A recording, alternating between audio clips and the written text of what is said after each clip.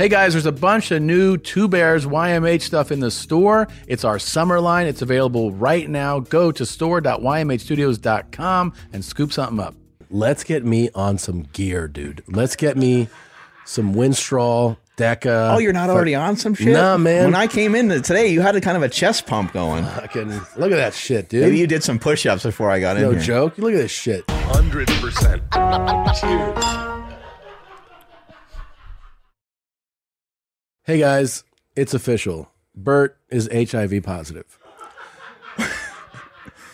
Also, What? I'm really excited to So tell you immediately you can't make it in? he's done. I'm excited to tell you that today you're watching a podcast with one of the strongest men that has ever walked the planet, and also I have a guest named Mark Bell here. Mark, thanks for coming. I appreciate it. Thank you.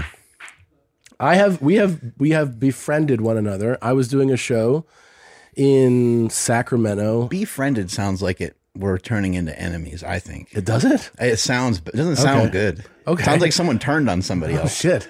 I will visit my thesaurus later, but my new friend Mark is here, and it was great. I was doing I'm very blessed in many ways, but one of the things that happens a lot of times when I travel, people reach out. Sometimes it's like, those people in like sports teams will be like, you can come check out the facility, or there's like someone's coming to the game or coming to the show. And then you were like, hey, if you want to come work out on this day of your show, you can come. Well, we got into Sacramento late that day, and we had a show. I think we had 2 shows that night.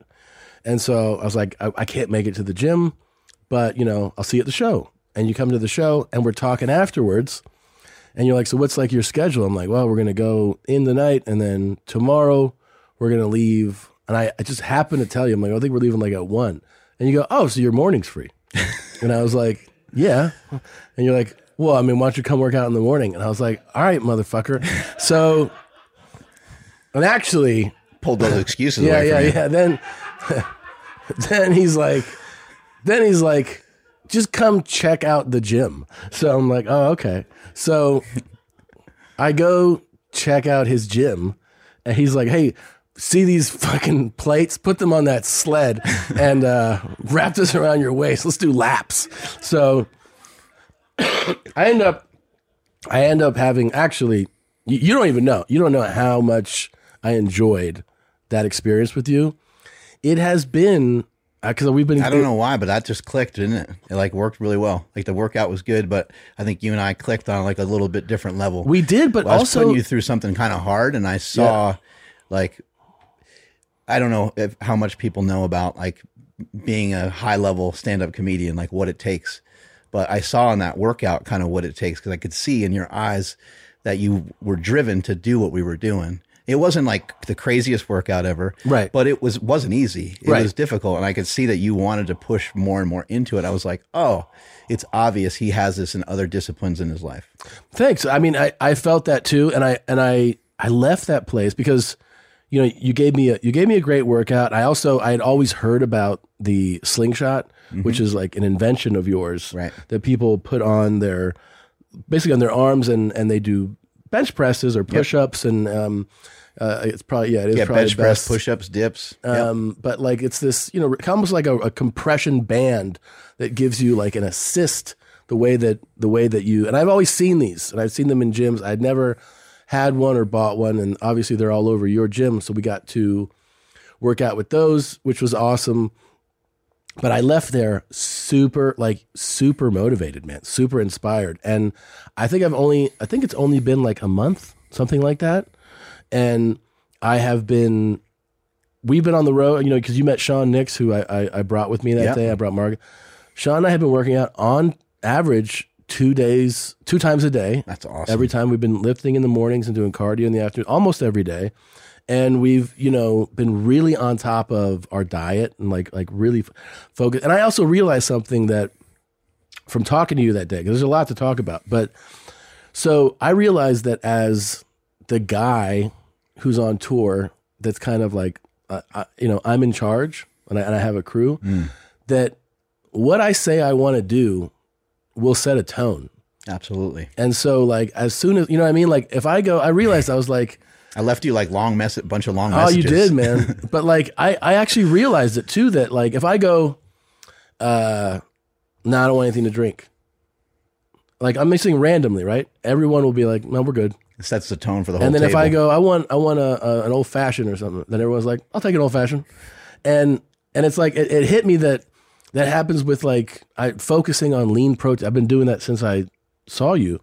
So like, I'm down like 9 pounds. What? Yeah. That's awesome. And I've just been like really into these That's great. workouts. And I've been, and I credit you with like setting that tone and that motivation. But I want to talk about so much. But I also, one of the things that we talked about was sleep, right? And I always thought about sleep as something that happened to me, meaning like you wake up, how was your sleep? You go, it was good. It was shitty. It just happens. And talking to you, I realized, no, like I should have some accountability for my sleep. In other words, that can still happen, but it should be like, I'm putting my effort into making it good. Not just like, yeah, dude, it just sucks. You know, like you are in charge of getting ready to go to sleep. Right. You can't just be like, sleep just sucks. You know, like you Well, have to put in effort. you think about like with your children, you know, you give them a bedtime, you give them a curfew. Not my two little fuckheads. They're always, yeah, but yeah, that's true. They're yeah. up until midnight, right? Yeah. You know, it's, but we don't do a lot of that stuff to ourselves. And Right. we know that that's in our best interest, but we don't. We want to push it off. It's really easy to talk yourself out of doing things that are good for you in place of doing things that are like entertaining or loungy or comfortable. Like I'm just going to sit here and chill with my wife and watch one more show. Yeah. But the one more show doesn't do anything for you or for your wife, really. Yeah. The best thing to do would be to just like brush your teeth and go to bed. Right. But it seems like a boring lifestyle sometimes. But Sure. you know, I think that we can find balance. If you watched one show and you spent, 40 minutes or an hour watching a show, that's probably good. And then you should be able to go to bed and say, I want to be able to do that same thing tomorrow. I want to be able to exercise. I want to be able to spend time with my family. I want to be able to write or work on a podcast or whatever the things are that you're doing during the day and have that good balance. Yeah. And feel really good about that. But it's hard to have balance. If you're not sleeping, you're throwing a bunch of bricks, 10-pound bricks in a backpack every time that you start to miss sleep. And so every decision that you make every day is just that much harder. And then it's linked to Alzheimer's and dementia and like all kinds of crazy shit. And they are estimating by about 2030, about that half the population will have Alzheimer's or dementia. So it's like, let's try to, how do we mitigate some of that, One of the funny things about hanging out with someone like you, though, that has like what I would call a specific knowledge, a specialized knowledge, right, in body, fitness, and these things, is that it does become contagious. You talk about some of those things, and then the people you tell start telling other people. Like I have been telling people because I got the tape. Right over the my mouth tape. The mouth tape. People are like, "The fuck are you talking about?" Not good if you're throwing up in your sleep. Apparently, that's definitely not good. But will you like give some info? I know there's like I saw this post and Seema posted about, hey, go check out these podcasts with these like I think doctors that like really explain it. But like why you do this? It's just supposed to be more efficient to breathe in and out of your nose. So this is like, and for people, it's a gentle tape. Yeah. But it does keep like your lips together. It keeps your lips together. If you wanted to pop it off, you just simply open your mouth and the tape is off. There's many different types of tape that you can get. The way that I look at some of this stuff is like, why not try it? Like it might seem like a dangerous endeavor to tape your mouth shut. It sounds crazy. When we first mentioned it to you, you were like, what the fuck? And I just thought it was some real fucking like juice head shit where they're like, are you taping your mouth shut? And I was like, what? Like, what are you talking about? And I thought you guys were just like ripping duct tape and like shoving it over your mouth, and like, do you gargle with formaldehyde? I'm like, nah, like, what are you talking about? I thought you guys were just crazy. But then when you explained it and I looked it up, I was like, oh, and then the thing that almost made the most sense to me was like somebody says like if you are in a general sense of panic, you are told to go in through your nose, and that's like a calming thing. And then as somebody who like I sleep with a mouth guard. And the point of the mouth guard is that yes, it prevents the grinding, but it has these bands. It keeps your lower jaw forward from dropping, right? And puts your tongue to the roof of your mouth, kind of, right? Right. And then that lower jaw going like this, keeps, like I said, from dropping, and it prevents some snoring too. But that tape on top of it actually does force the nasal breathing. Well, actually, I felt more rested the first time I did it. I felt more rested. You'll get more out of less sleep, just put very simply. Now, if you have like sleep apnea or something, or have other conditions, then you might be shit out of luck. But even people that have sleep apnea that use the nasal passages, they can use the mouth tape effectively under their device. Right. Yeah. And there's also like on the note of sleep apnea, sleeping with your mouth open and breathing in and out of your mouth is just, it's not super, it's just not great for your body. You're gasping for air. And when people have sleep apnea, they actually are stopping breathing at times. And I heard some of the stuff that Bert was talking about on the show, and it had me concerned in a way, because I was like, man, like, really? He said something that concerned you? Yeah. There are a number of things that he says that does that to people. Right now he's on so Bert is your typical, I guess your binge and purger type. So what he does is he's on the road. He's a fucking psycho. He goes out every night. He drinks. He eats like a fucking lunatic. I don't know how much sleep he gets. He's up the next day. He's running while he's drinking, and then he goes on a raft down a ravine and grabs a fish with his hand, and then he's just a fucking maniac. Then he gets real unhealthy. Everybody's like, Jesus Christ, you're so fat, I thought you were Asian. And then he's like, I got to get my shit together. And he gets on these like health kicks for a minute.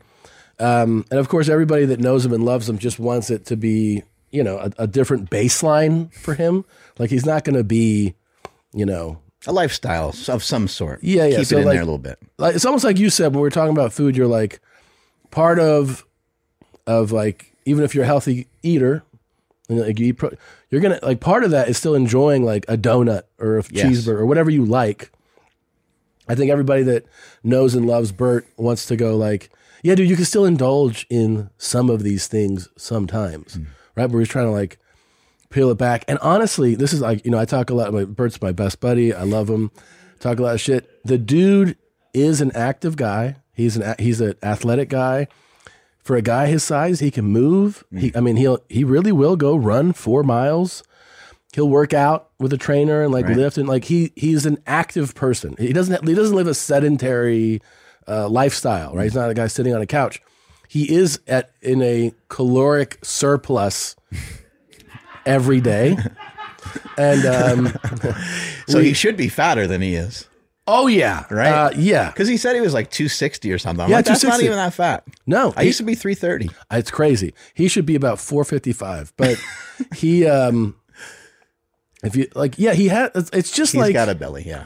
Yeah, but it's like, that's called visceral fat, right? So it's just like booze and fucking ribeyes. And his stories are so crazy because he was talking about like, throwing up in his sleep. And then he was like, I went to the doctor and I got some things checked out, and they checked this, they checked that. And they said that I was fine. They said I was pretty healthy. And I was like, that's the end of the story. That's the end of the story. This is the beginning of the story. Dude, he goes, he saw a cardiologist. I'm fine. Who he was like, what? And then she called me and she was like, I don't know how you did it, but go have a drink. I'm like, what kind of fucking cardiologist tells you that?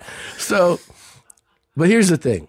As somebody, I know he's not here right now, but if you know, athletic, honestly active guy who just really he'll tell you, he's like, I'm impulsive like a child. And love, it just indulges.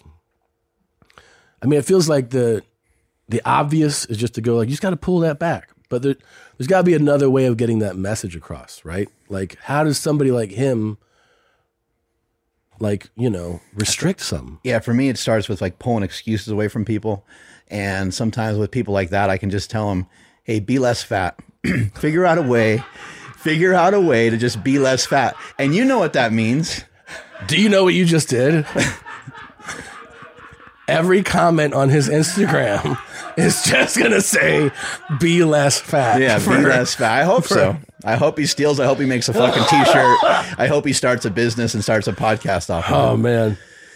But honestly, if you think of things in reverse, because I'm dyslexic and have been told that I'm not very smart since the time I was in school, and so I've always kind of looked at stuff in reverse, and it's been really helpful to me to like unpack things with health. So to pull excuses away from people, can you go for a walk every day?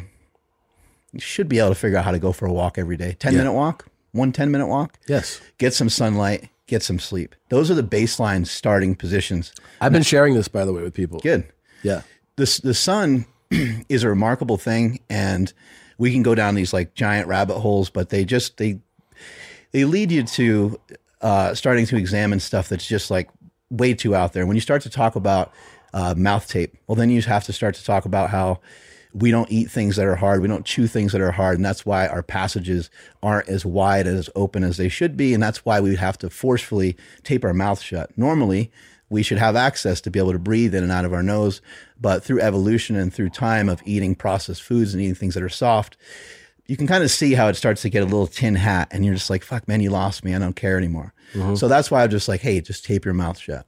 When it comes to things like walking, when it comes to things like sunlight, they just have a profound effect on the metabolism. Getting sunlight is one of the best things that you can do. And if you know some people that are staying inside very often, I mean, people get depressed. They get seasonal depression. Absolutely. That is a real thing. It's a real thing. There's not a ton of information about the sun and your metabolism and how you metabolize carbohydrates and stuff, but there's more and more information coming out about it all the time. And we know that the sunlight helps to provide your body with vitamin D. We know how important that is to your immune system. So there's many, many things that are going on when we get sunlight. So I just try to keep it simple for people. Get outside, hit up a walk. So with someone like Bert, walk, get yourself outside, sleep. If we can figure that out, then we can start to talk about foods. See, I think he already does the almost like the simple activity part of that. I bet you, without knowing for sure, but I bet you his sleep is garbage for sure. Bert's somebody, this is when you know somebody parties too much, is if you're like, well, how do you feel today with like this change that you made? And he'll be like, what do you mean? And you're like, I mean, you know, we ate this today. He's like, well, I always feel pretty bad, so I don't know when something is affecting me. He always feels bad. Yeah, he doesn't know. Like, he can't be like, oh yeah, I feel a little different. He's like, I always feel sick. A simple rule for him or for just about anybody else is like, be as fat as you want until it negatively impacts other stuff. Buying someone jewelry is usually a great experience all around. They get a beautiful gift, and you get the unforgettable moment of seeing the look on their face when they open it. The only tricky part, figuring out how to get the perfect piece at the best price. This is what I recommend for any jewelry purchase. Source it from BlueNile.com. Blue Nile offers thousands of independently graded diamonds and fine jewelry at prices significantly below traditional retail. They also offer a peace of mind with every purchase with some of the highest quality standards in the industry. They're available 24/7 by phone or chat to answer technical questions and give recommendations for every budget. The thing about buying jewelry is you really don't know what you're getting into. You don't know what you're looking at often. And the great thing about working with Blue Nile is you have somebody who is a true expert that can help guide you along the way so you don't feel lost, so you know what these diamond grades are. You know you're getting real value. You can feel great about your purchase because Blue Nile also offers a diamond price match guarantee. And just in case you don't, they offer 30-day returns. Shop Blue Nile today and experience the ease and convenience of the original online jeweler. Go to BlueNile.com today. That's BlueNile.com. Hello, I'm Johnny Knoxville. And I'm Elna Baker, and we have a new podcast. It's called Pretty Sure I Can Fly. Yep, we've teamed up with my friends and barmates from Smartless to create a podcast where we talk to folks who have more balls in a bowling alley. People who accomplish something extraordinary despite people telling them that it couldn't or shouldn't be done. You'll hear stories about the Air Force doctor who buckled into a 600-mile-per-hour rocket sled and became the fastest man on the planet. And a man who wrestles alligators and sharks for fun. Do not do this. You'll hear about a foul-mouthed moonshiner. Got a 2-inch dick and a 6-inch tongue and knows how to use both of them. And an even more foul-mouthed female stunt pilot. We got bull riders, balloonists, bobsledders, and big wave surfers. People who lay their balls on an anvil and hand the other fella the hammer. Okay. I bet you've actually done that, Johnny. Maybe for sweeps. Follow Pretty Sure I Can Fly on the Wondery app. Or wherever you get your podcasts. You can listen to Pretty Sure I Can Fly early and ad-free right now on Wondery Plus. Yeah. If it starts to negatively impact your sleep, well, now you're really in trouble. Because impacting your sleep is going to negatively, even just like one night of bad sleep has been shown to have people have readings that show that they're pre-diabetic. Just one bad night of sleep, just for that day. So it's crazy how accumulative How much it sleep must do you be. get a night? I've been working on it a lot. I've been like just blocking off 9 to 10 hours every day to just try to make sure that I can actually fulfill some of that. Like I went to bed last night at like 12:30. We went to Soto Sushi and had some drinks, had a good time, ate whatever I wanted. It was awesome. But trying to get to bed after eating that much food, it just wasn't happening. So I got to bed a little bit later, but I just woke up later. So I'm trying to really adjust to it. And I can see how someone that has like a 9 to 5 or even like somebody who works really early in the morning, how difficult that could be. Or some of these people have swing shifts and stuff like that. Or for yourself, getting home from a show at 12 or 2 or whatever the hell time it is after you eat and celebrate and do whatever else it is that you do. Yeah, it is. It's definitely a challenge. And that's the thing is I think I empathize a lot with any other person in my field because I realize what they go through. One of the things I also remember that you said, we were there and we were talking about the fact that a lot of people don't even know how to work out. Right. You know what I mean? Like I meet people where like I've been in hotel gyms and you see it where you see somebody and they're like touching like the dumbbell or the machine and they're like, and you're like, do you know what to do with that? And they're like, no, right. So some people don't know. Right. But you brought this up when we were at your place, which is that, some people you're like, man, they're not even lazy or shitty. They're just like, they're in pain. Like they don't even, they don't want to try doing the thing because everything hurts on them, which I think is a very like sympathetic way to look at people out there's not just be like, oh, you're a fucking loser. You sit on your couch. Like some people just don't, they're in a painful place. And they need help or encouragement or like somebody that can like gently get them into being active. Need to almost take people's hand and say, it's going to be okay. You can do this. Yeah. Most people can run. Most people would say, oh, I can't do that. If they saw you running, they would say, I can't do that. But if they just go really, really slow and take their time and only run for 10 feet at a time, like I'm sure they can figure it out. My own mother, she died about 4 years ago and she was very heavy most of her life. She was also abused mentally. She was abused sexually from the time of being like a young child. So there's a lot of emotional pain that people are walking around with. Absolutely. My mother was so amazing and incredible though at instilling confidence in me and my brothers to the point where we're kind of blindly confident for some stuff.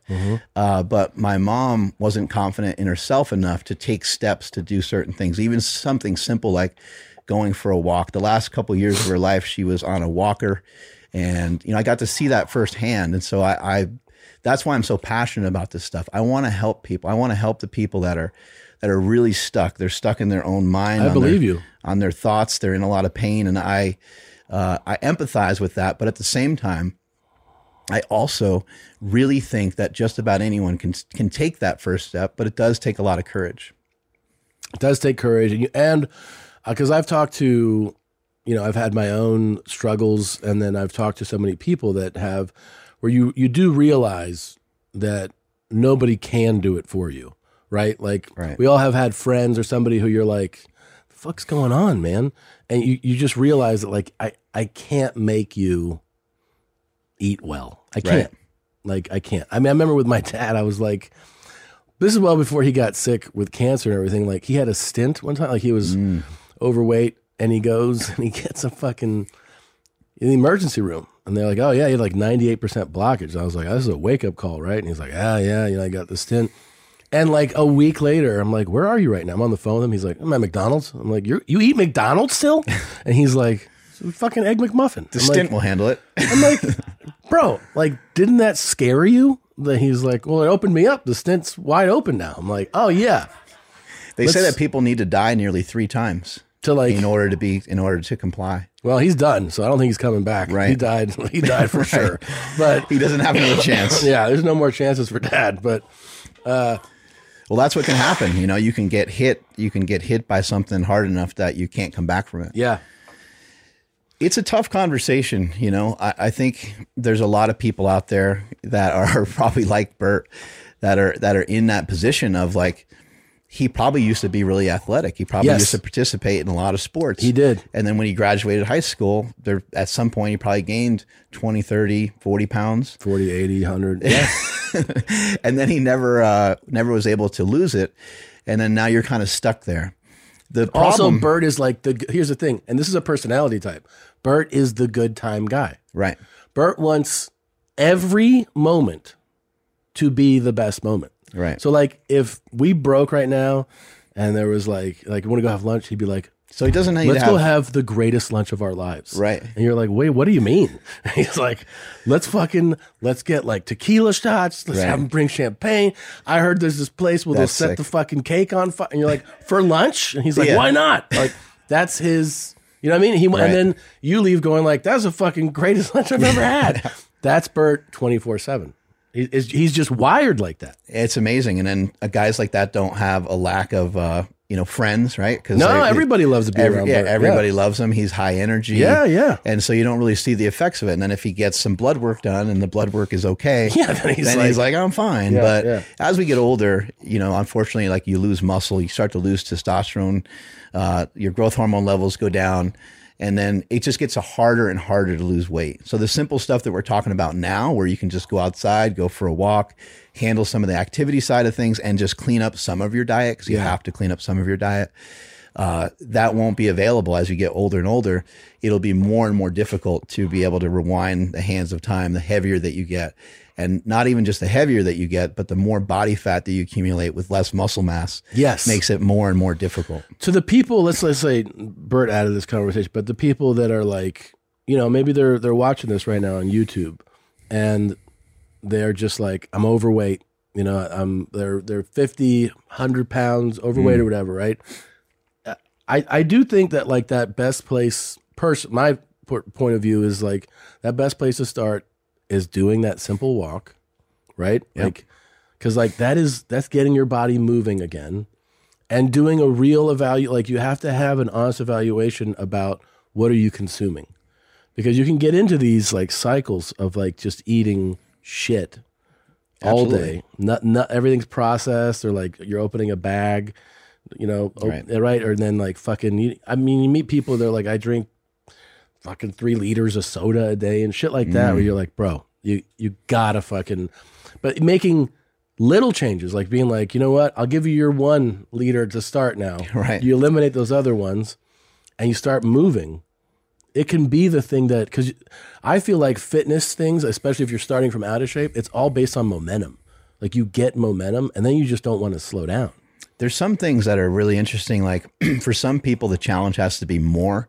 And for some people, the challenge needs to be less. So for some people, you can say, hey, cut back on the 17 sodas that you have a day and see if you can have just like 2 or 3. Yeah. For some people, that works. But for some other people, they need stuff to be really black and white. Like if you were told you have until Friday to study for an exam and it's Monday, for some reason you're going to wait till Thursday night. Yeah. Like we want to pressure ourselves. We want to paint Some ourselves. people are just like that. We want to paint ourselves in a corner a lot of times. I can be like that. I can be a big procrastinator. So you have to kind of like a little bit know who you are. But the real simple things of nutrition, one of the simplest things anyone can do is just eat more protein. The average American consumes approximately like 12%, 13% protein. If that percentage was just brought up, that would mean that we'd be consuming less energy from carbohydrates and fats. Carbohydrates and fats are the main energy source for humans. Protein is like sort of like an inefficient form of energy for us. It's not our main source. So protein is almost free. It's not really a free calorie, but it can be kind of viewed as a free calorie in some way. Yeah. So if people just eat more protein, and if they're protein minded and they focus on protein, protein also is the most satiating. So it will keep you full for longer. The problem is it's not always the most satisfying. Right. The carbs and fat together That's the combo. That's the combo that you're looking for. But if you think about That's the pasta with Yeah, butter and sauce, absolutely. and you're like, oh my god, yeah, pizza, ice cream, like the list goes on, and it's fucking incredible. The problem is that overrides your body's ability to know when it's full, and you want to just continue to eat it because it tastes so damn good. So carbohydrates and fats, interestingly enough, are also not found in nature anywhere except for in milk. And what does milk, what does mother's milk do? It gets us big. Yeah. Makes us large, makes us grow fast. And you're not, I mean, obviously you're a gifted guy physically, but you have been through, you're not just talking, you've been, there's this photo you posted the other day, Yeah. where you're like how much are I you look in this handsome thing? as fuck. Yeah, you look super handsome, but aren't you like, Oh yeah. Look How at much that do you weigh double there? chin. I'm well over 3 bills right there. Yep. but you're also a power lifter here, right? Yep. So you're a real strong guy, lifting a lot of weight. Squatting over 1,000 pounds, benching over 800 pounds. Weighing 330. So I was a fat fuck, but I was not just a fat fuck. Right. I was fat and strong, and it was kind of for a reason, but And are you eating like anything and everything? eating a lot. Yeah. Eating, I would eat what I would consider to be fairly healthy kind of during the day. And then at night I would just kind of eat whatever I wanted. I'd have second, third dinner type We got thing. we got you on a bench. I think one of your bench presses from here. I don't know if you will immediately recall which one this is, but we Showing a clip from we're back showing in a the clip. Dizzy. yeah, this is how much is this here? Probably This is probably, $5.75. Only $5.75. Okay, Oh, that looked pretty easy. that did look pretty easy. Damn. Unfortunately, I tore my pec with 600 pounds. That was the goal, is I was trying to bench 600. And this is without a bench shirt. So I competed, I've been competing since I was 12. I'm 45 now. Yeah. And when I was competing, when I was younger, people wore like bench shirts and squat suits and stuff. So that's the 1,080 squat that I did, the 854 bench I did. That was in powerlifting gear, which is supportive. And then later on, the sport switched and people took off their powerlifting gear and lifted raw. And I did a 578 bench in a competition, and went for a 600 and tore my pec. I tore my pec 3 times, and that's how I ended up coming up with the invention. Oh, right, with the slingshot. And idea of the slingshot. Yeah. Cool. I remember when I benched 600 too. I want to ask you this about crazy lifting though, because like when you go to gyms, you see everyone knows like that guy, like that dude benches like 400 pounds. Everyone knows that guy kind of stands out. How much of that, of getting to like crazy weight, is like great genetics? Like, in other words, if we all started, you, me, and 3 other guys, and we're all start training like day one, do we all get here if we train right and everything? Or you're like, well, no, some people would just plateau at like 300 and the rest of us, you know what I mean? Or is that something that it's just like by chance that would happen? That's the coolest thing about being human, is that like the interpretation that we get from anything is different for all of us. So Right. the inputs that we get is so much different than the output that we get. You have some people that are super positive. Anything negative that comes in, they're just super happy about it, and they turn it into a positive. And you're like, what? How did they do that? Yeah. So some people with training, their body would handle the training as a negative. For other people, they would handle it as a positive. Some people would gain tons of muscle mass. Some people would gain tons of strength. You might have one guy who like doesn't really go hardly anywhere. Maybe he's worked out in that same group for 6 years and he gained, 3 pounds of muscle and lost a pound of fat. Meanwhile, the other guys gained, 15 pounds of muscle or something like that. There's basically, it's like the variables are too great and we just don't know. The variables are massive. Yeah. We all would like to pin our success to hard work, and no matter what it is, but there's a lot of statistics that point to not just things like genetics, but our zip code being like one of the premier things that still has to do with how successful people are. Mm-hmm. It doesn't mean that you handicap yourself and say, well, I grew up in a shitty neighborhood, so I can't do anything. Yeah. However, it does mean for some other people, someone like myself, grew up upper middle class, I did start out a little bit further on the, the race track of life, than other people. And Sure. I'm not ashamed to admit I had 2 amazing parents. They were there for everything, kiss my boo-boos, give me hugs, give me love. Yeah.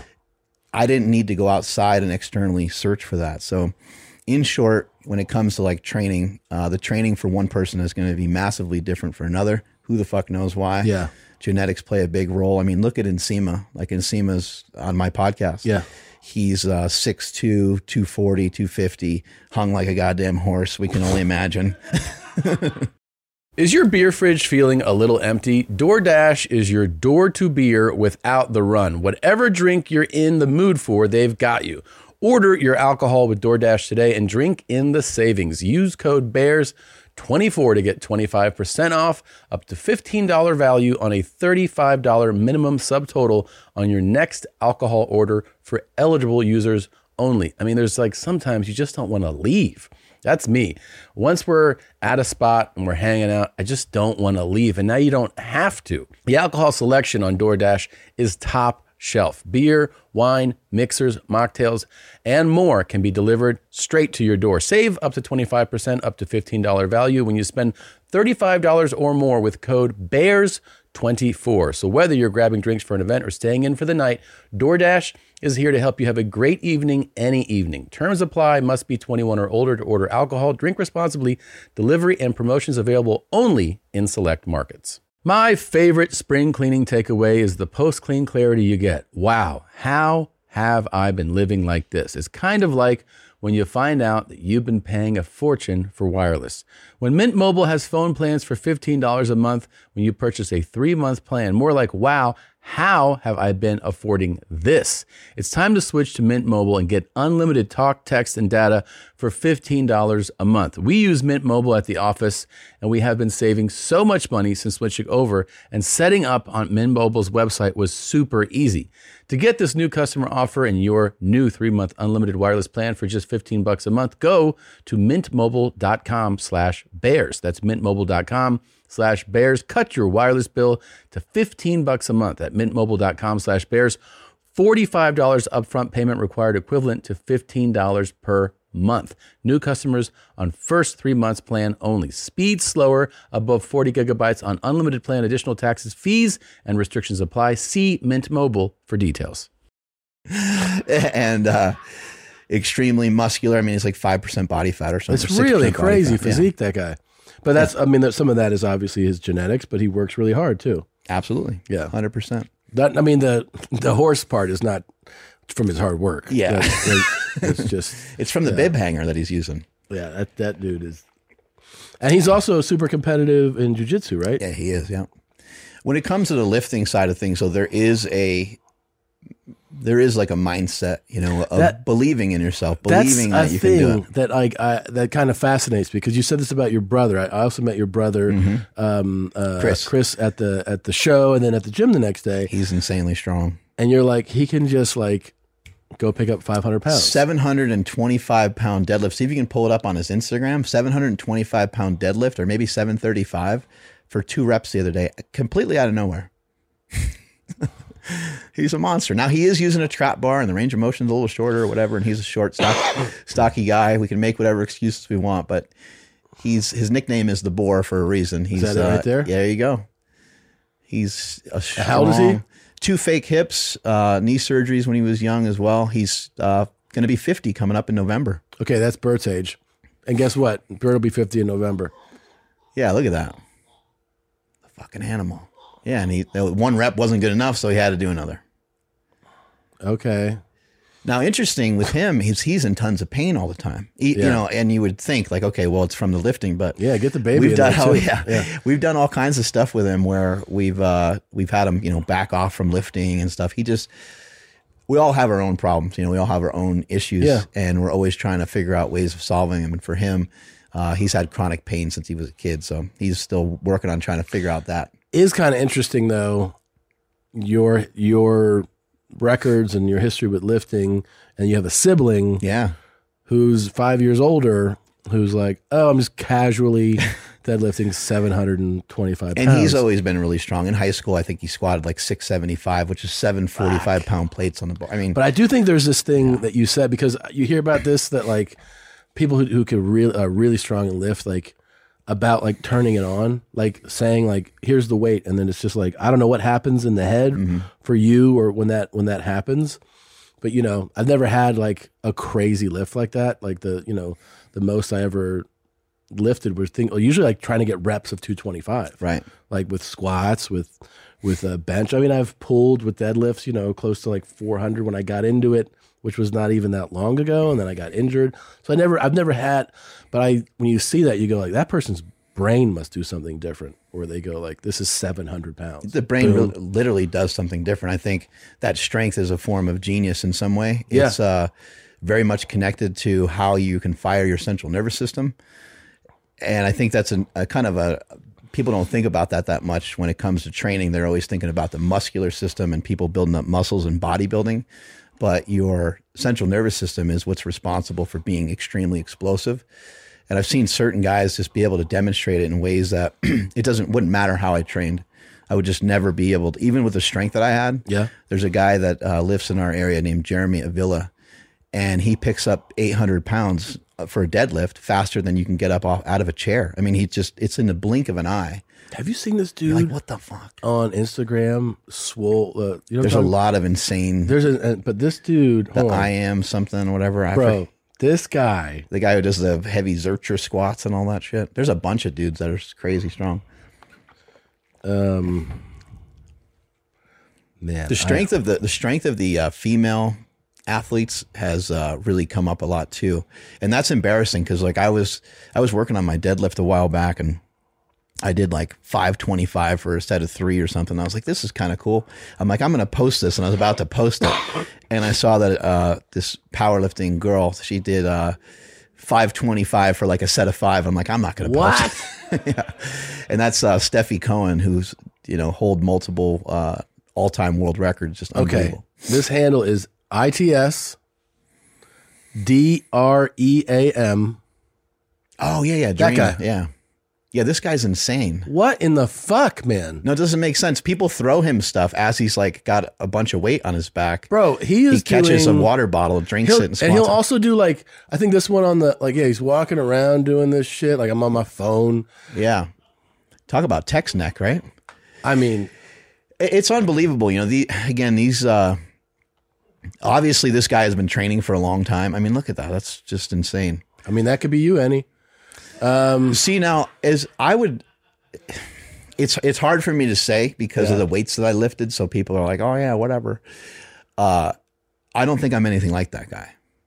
No, I don't have like whatever that guy has. I don't know. I just don't. I don't he's think alone here. No spotter. No. What is that? Is that 5, 6 plates? He's got no wrist wraps, no elbow sleeves, and he's just there, benching it like it's nothing. This reminds me talking to old NFL guys about Reggie White. You remember Reggie White? They were like, died in his sleep apnea. Sleep apnea, that's true. But they said when you're on the field, Reggie White played. Oh yeah, no tape. Like everyone is all taped up. He's just like just jogs out of the locker room and would throw offensive tackles like they were children. With one arm. Yeah. Yeah, he would take they call it the hump move. Yeah. He would go, boom, and just fucking throw them. And you're like, oh my God. And it was demoralizing, I'm sure, if you're like, I'm an NFL offensive tackle, and this guy is fucking tossing me around. Just crazy. Like, that's that Super Bowl there where he's diving right there. And that's got to be insane to feel that kind of power. Yeah. No fucking tape on the wrist. Just like, tape for what? Unreal, man. Yeah, I mean, from like doing your stand-up act, I'm sure like when you get off stage, you're probably thinking like, that was like pretty good, but I can tweak that a little bit. Yeah. And maybe you watch it, or maybe you hear it back. You maybe record you get them all, a criticism from a friend. That's a positive criticism, and you can kind of work on it. It's the best actually when that happens. And you keep tweaking and tweaking and tweaking. Lifting just feels to me like no different. Like, really? Like, oh man, I could have done that a little bit better. My timing I wonder if I did it this way. A lot of it for me was practice. I would practice and practice. And I think because my experience in school, where I was put in like specialty classes and I was always considered to be slow, my slowness later on became a huge asset. Like, I don't care how long this takes. I'm just going to figure this out. Yeah, that's really interesting. And that mindset contributes to what you do. Oh, it was huge because I would practice the lift over and over again. So I might get done with a workout, and then I would say, I wonder how it would feel if I wore those shoes. I wonder how it would feel if I went with a wider stance, a closer stance, or what if my hands were wider or further apart? You try all those things. I'd try all of them. I'd spend hours doing it. Look how fucking jacked we look today. We look great. You know what? That polo. I mean, I need bigger fucking arms. Should we? I think we should swap polos and just kind of see what it looks like. That's a nice looking polo. What is that? It's really expensive. It's Canali. They look great. Thanks, man. What's that? This is a Lulu. Oh, those are super nice. I think these are get the pecs. Yeah, those are made for guys like you. I think mine won't look the same. You got nice pecs though. Thanks, brother. Hey, you know what they say? What? More pecs, more sex. That's what I'm talking about. More pecs, more checks. Yeah. Mm-hmm. I'm trying to get there, big, man. Big checks. I'm trying to get there, dude. I'm telling you, I'm motivated. One of the things I also want to point out, because it's actually the reason I had them pull that picture of you when you were like over 300 pounds, is to show, yes, you're an athlete there, but you're overweight. Like you're very much so, yeah. And you got to here. So what got Mark Bell from being that big? Like how long did that take, and what kind of changes did you have to make? I always tell people it took 10 years. It didn't literally take 10 years to lose all that weight, but it took 10 years to kind of figure it out and to stay in better shape. Look at you, man. Yeah, it's been an awesome journey. So in that other picture there, I'm probably about 325 or 320, fucking something like that. A. Yeah. That's so big. But I was also very, as you can imagine, I was very unhealthy. Like I got my blood work done, and what I was trying to do is I was trying to gain as much size as I could while still having some of my blood markers be okay. But why do we have? They weren't. They were getting skewed. Because I saw that one documentary on Netflix where they were talking about it's called something about strength, and they were like, they go the physiology. They go because people were like, how come the strong men are all also like they have big bellies, like they're all humongous, right? And somebody explained it very well, which obviously I don't recall, but said that there's a certain, once you get to a certain, if you're trying to push around a certain amount of weight, you just have to consume. There's no such thing as being like a lean guy who's also dragging 700 pounds around. In my world, we say there's no skinny champions. Yeah, really? That's what we say. Yeah, it helps. Weight moves weight. So the more that you weigh, the easier it is to be able to move around more weight. It's probably actually the simplest thing. Like for somebody that's listening that wants to get stronger, the fastest way to get stronger is to gain weight, is to be in a caloric surplus for a little while.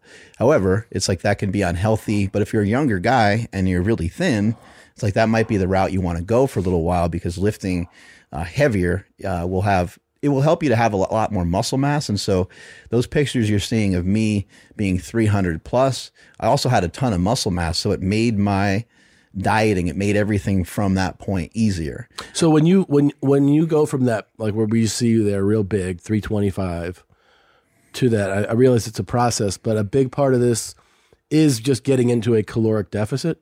Like, you know what I mean? Like, is it also, you're not trying to bench 800, right? Yeah. So you can start going for like maybe more rep stuff as opposed to just like 3 reps and trying to get the biggest. I think it's kind of considered an energy balance equation. Calories in, calories out.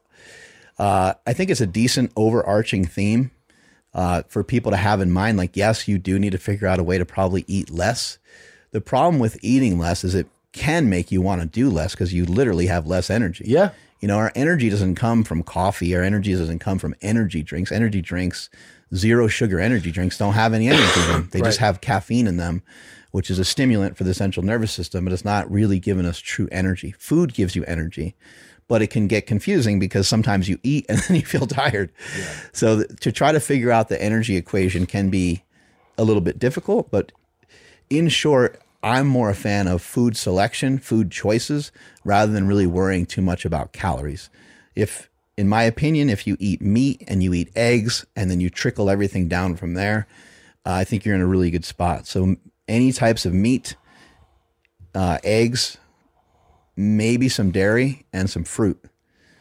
Now, even with that, you can still figure out a way to not lose weight, and you can still figure out a way to gain weight through that. Then you might have to chop out dairy, or you might have to cut back on. I mean, fruit's not really going to be offensive. You might have to chop out some dairy just because it makes it really easy to eat. Was there a day or a moment that you went from being the 325-pound guy where you're like, I'm done and I'm moving? There was? Yeah. I fell with 1,085.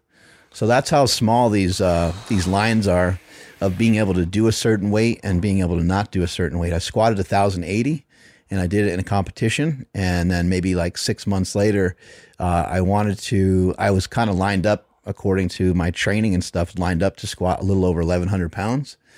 And 1,085 was my second attempt in the competition. You get 3 attempts. And so the last attempt was going to be like 1,115. In training and stuff, I smashed an 1,100 pound squat. I felt really good. So the 1,085 wasn't even anything I thought was going to be any problem. But as I was going down with the weight, my weight shifted a little bit, and they can pull up the video of it. It's not too horrifying, but okay. I did fall with 1,085 on my back, and it was definitely life altering in a lot of ways. I didn't break anything, but I was fucked up for about 3 months. And from that point, I was like, hey, you know what? Now I'm just kind of fat. I don't have the ability to demonstrate my strength. So is it this let video? me get in better shape and let me Here, see. mute that, will you? Will you mute it? Yeah, it's Let me muted. see what I can do. So, and this is competition or no? This is a competition. Yeah. Okay. And so you're about to. Oh, so but this fucks hit you up up. some of this mind All right, blow, all right. Hold on. Wait till this is Do done. a cheers. Wait till this is done. Yeah, so I'm getting set, and I believe this first squat, I'm not sure if this is the one where I fall, but this one might be the 1,036 that I do first, and then the next one might be the one where I fall, or this one could be the one where I fall. I'm not sure. Okay. How long ago? Man, it's probably a good, 10 years ago or so. Yeah, and see, even on that one, my weight shifted kind of weird, and like it got a little You're funky. unrecognizable there. Well, yeah, with that much weight compressing my spine. And, I have my buddy spotting me back there, Taco Truck, the tallest Mexican in the history of the world. If you watch, he just does a horrible job. I think he just, he was just like, fuck him, man. Like I'm not going to help Mark with 1,085. I'm sick of his fucking jokes about my height. Yeah, exactly. It takes a long time to kind of even like just line up under these weights. It takes a lot of prep. And so you see me like digging my feet in and moving my body around and lots of wiggling going on and all kinds of weird stuff. And you see the squat suit. That's that thing that I'm wearing. I'm all wrapped up tight in. Oh, fuck, dude. And here goes the tumble. Yo. And when I sprung up out of this, like one of my guys comes up to me and he's like, hey, use my arm, walk on me. And I was like, fuck you, get away from me. I'm going to walk away. I want to be able to walk away on my own power. Even though I was pretty fucked up. I probably should have took What his is this? Tell advice. people what this is. This is Mind Bullet. This is Kratom. Kratom. Down the hatch. Boom. You should probably fix my cold. I might. This is a product I sell. You can get it at mindbullet.com. It's What's up, motherfucker? see how it changes you like that right away? Yeah. Puts you in a good mood. Chopping heads off today. Mm-hmm. That's horrifying. So you said, when you say you were fucked up from that, do you mean mentally fucked up from it or physically fucked up or both? Yeah, all of the above. So at that time, we lived in a house that had our bedroom upstairs. I had to sleep downstairs on like a pull-out couch for a couple of weeks because I just couldn't get up the stairs. I couldn't bend my leg enough to go up the stairs. Yeah, you had 1,000 pounds. Yeah, my legs were really swollen. My knee was swollen. My ankle was swollen. And this was Everything the was turning really- point, though? It was. I was like, I need to take better control of my health, and I need to get in better shape. And so, Did your diet, was that the first thing that changed, though? first thing that changed, yeah, I immediately shifted into what I would call like a paleo style diet, which is basically just meat, fruit. I got rid of a lot of other excess carbohydrates. The hard thing for me is I've always had a sweet tooth, And that was a hard one to control. Around 7 p.m. and beyond is where I just want to like eat ice cream and cookies and like a bunch of shit. Bro, that's like that. my toughest window too, is that like I was trying to pay attention on like, all right, what are you doing every, you know what I mean, to Right. myself. Yeah, well, you and I were talking about being I was mindful. like, my breakfasts are great, like exemplary. Lunch, you know, it can be a challenge on the road, but at home, it's really not. Right. I'm like, the only time that I feel like I'm really like, oh, this is like where the work comes in is like the evening, you know? They say idle time is the devil's playground, right? Sure. So you finally fucking did everything for the day. And Yeah. in your mind, the night before, you're like, I got to do this. I got to do this. I got to do this. And then you're checking those boxes all day long. You're kicking ass. And then you get home and you sit down and you finally have a chance to eat. And you might even make a pretty good decision with dinner. Yeah, exactly. But now Exactly. now you're just totally chilling and you're totally relaxed. And, you know, in boxing, they say protect yourself at all times. Right. And I've always liked that mindset for life in general. Like, yeah, man, just keep your hands up, pay attention to what's going on around you. So even at that time of day, if that is an issue for you, it's good to just try to see like what's reasonable for you to do. Like, is it reasonable for you to completely get rid of ice cream? Probably not. Probably not realistic for some people that really enjoy it a lot. Can you switch to eating ice cream 2 or 3 times a week? you probably can. That sounds pretty good. Yeah. How about every time that you buy like a thing of ice cream, a carton of ice cream or a Ben and Jerry's, that you just buy one, and when that runs out, don't buy it again for a couple days. Right. Go back to the store, buy it again. Oh, right. Just buy Don't have one. the stash. Yeah. Don't have a plethora of fucking ice cream to dip into. It's good. It can be really difficult to have, you know, cookies and all these different things around for some people. So for some folks, the answer is just like, don't buy it. Yeah. For some people, that doesn't really still do the trick, because then they're like, well, what about my kids? And it's like, well, your kids don't need processed food either. Like, none of us need processed foods for survival. Yeah.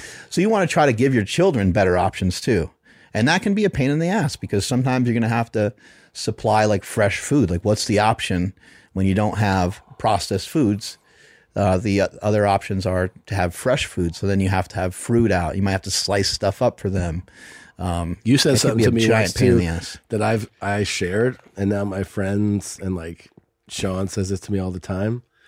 He goes, "You're not 6. You don't need a fucking snack." Yeah. Because you. That's my big one that I share with a lot of people. You said that to me. You go, "You're not your kid. You don't need a fucking snack." And I'm Right. like, yeah, that's true. Yeah, you don't need to you don't need to baby yourself. At the same time, it's like we do need to suckle. We do need to Yeah, we do. We do need to But I think the pacify. message it makes sense. It's like, Right. you don't need to satisfy everything. Like, one of the things I realized the other day, I remember the whole day had gone by.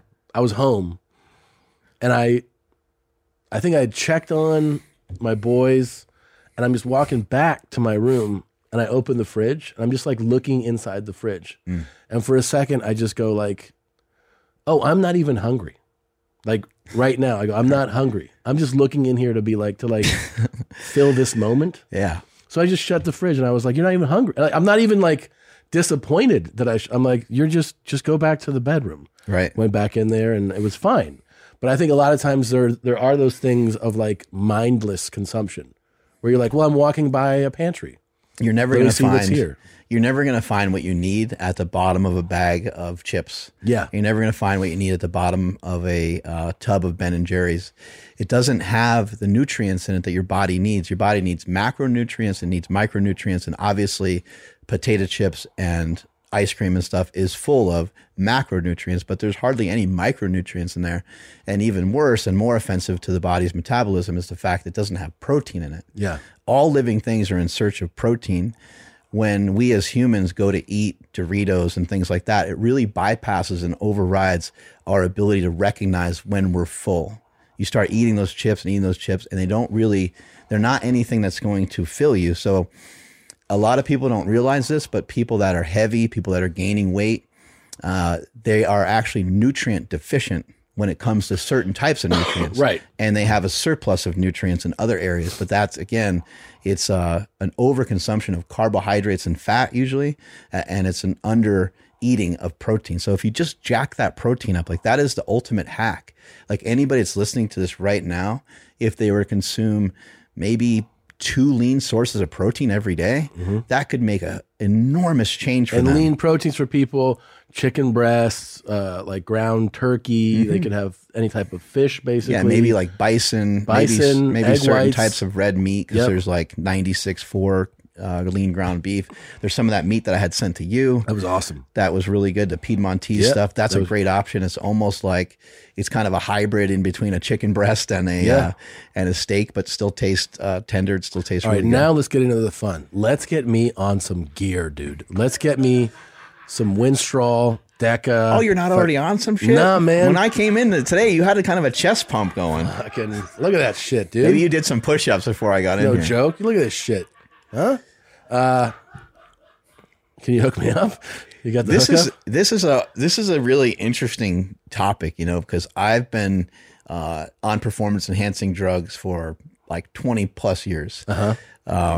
I forgot to celebrate with my birthday cake that was going to have 20 syringes in it, but It's fucking awesome. Louis Simmons had a great statement about steroids. It was really interesting. He was my mentor. He ran the strongest gym in the history of the world, Westside Barbell.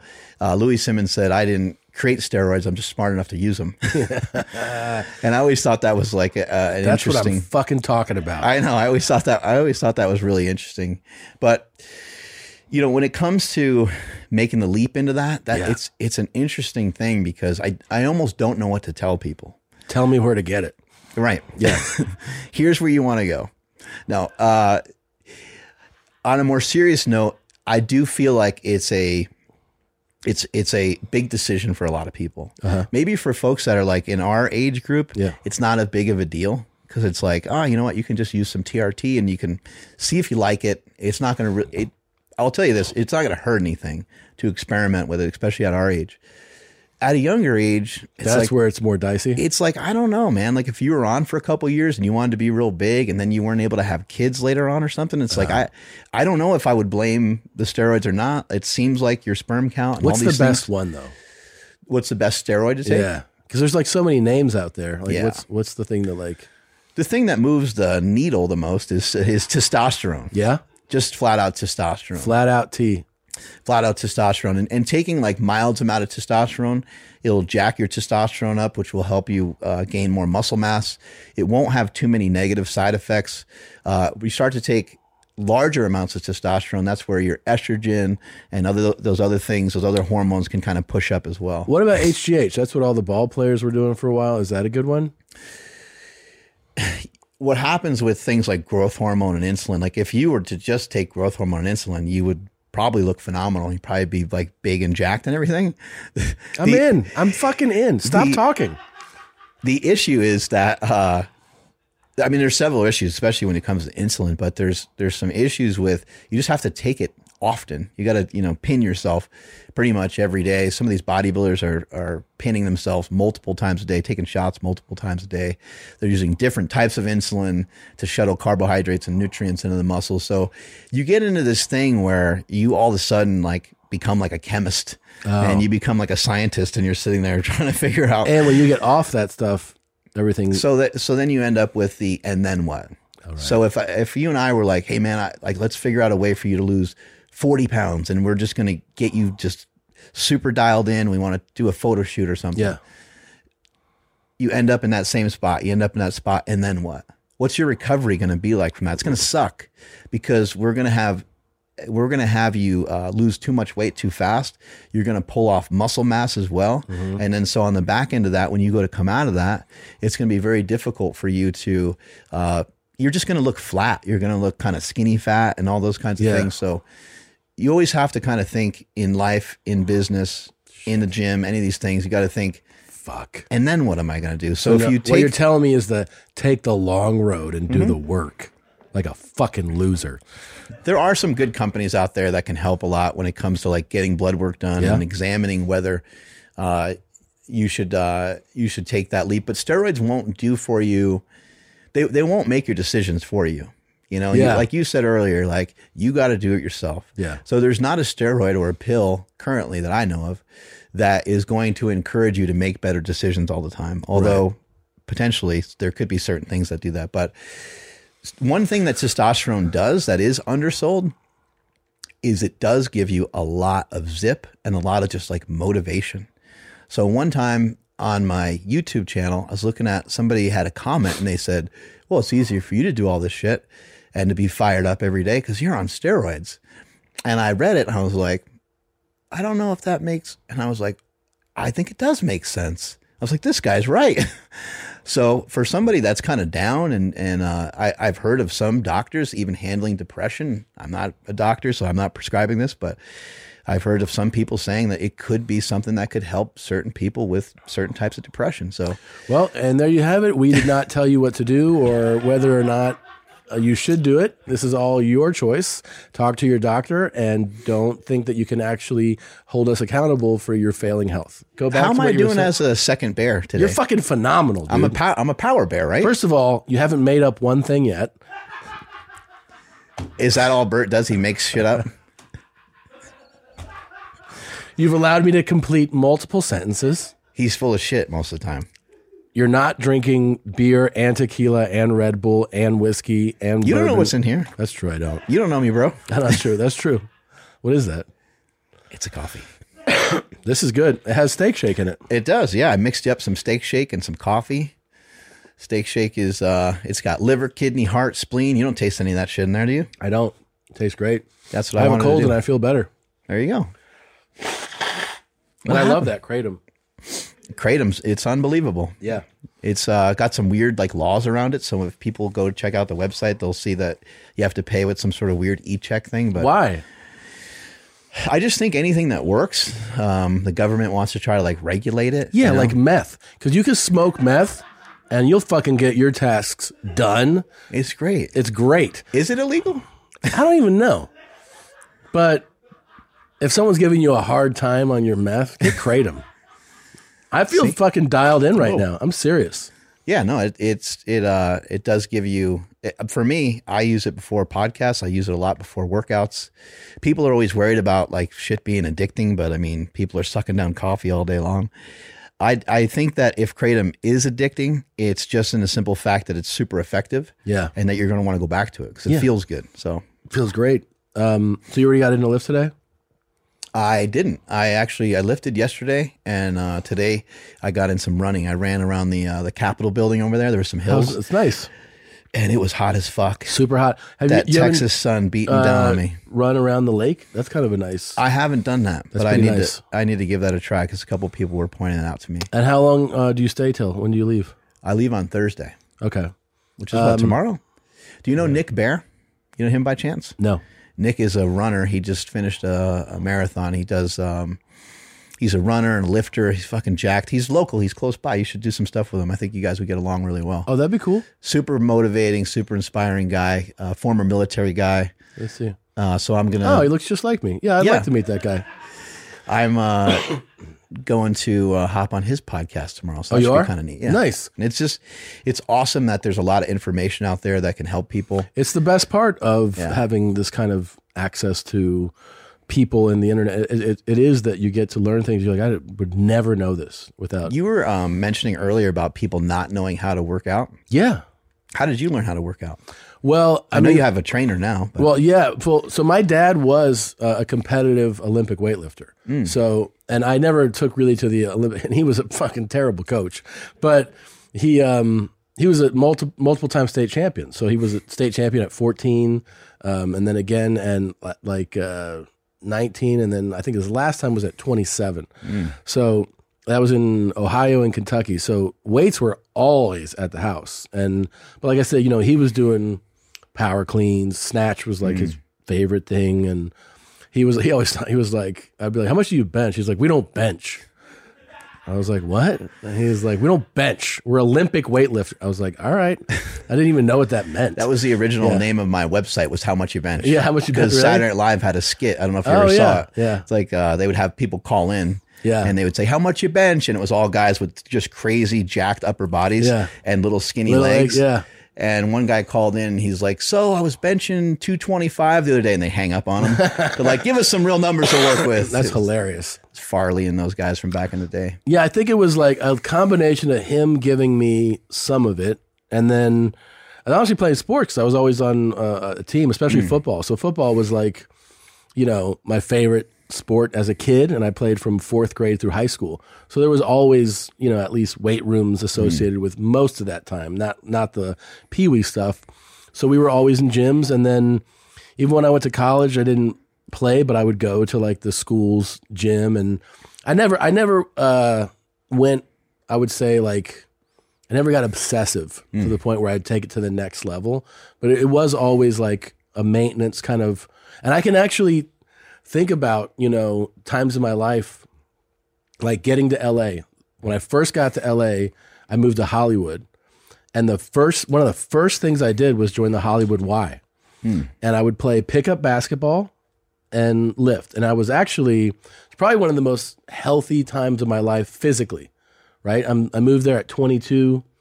I weighed 185, 190, and I was super active. I mean, I was at that Y like probably 5 days a week.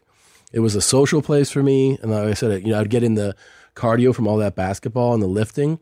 And I can even, like, if you go like year by year, I can tell you, like, I got this gig in post. I started working the graveyard shift.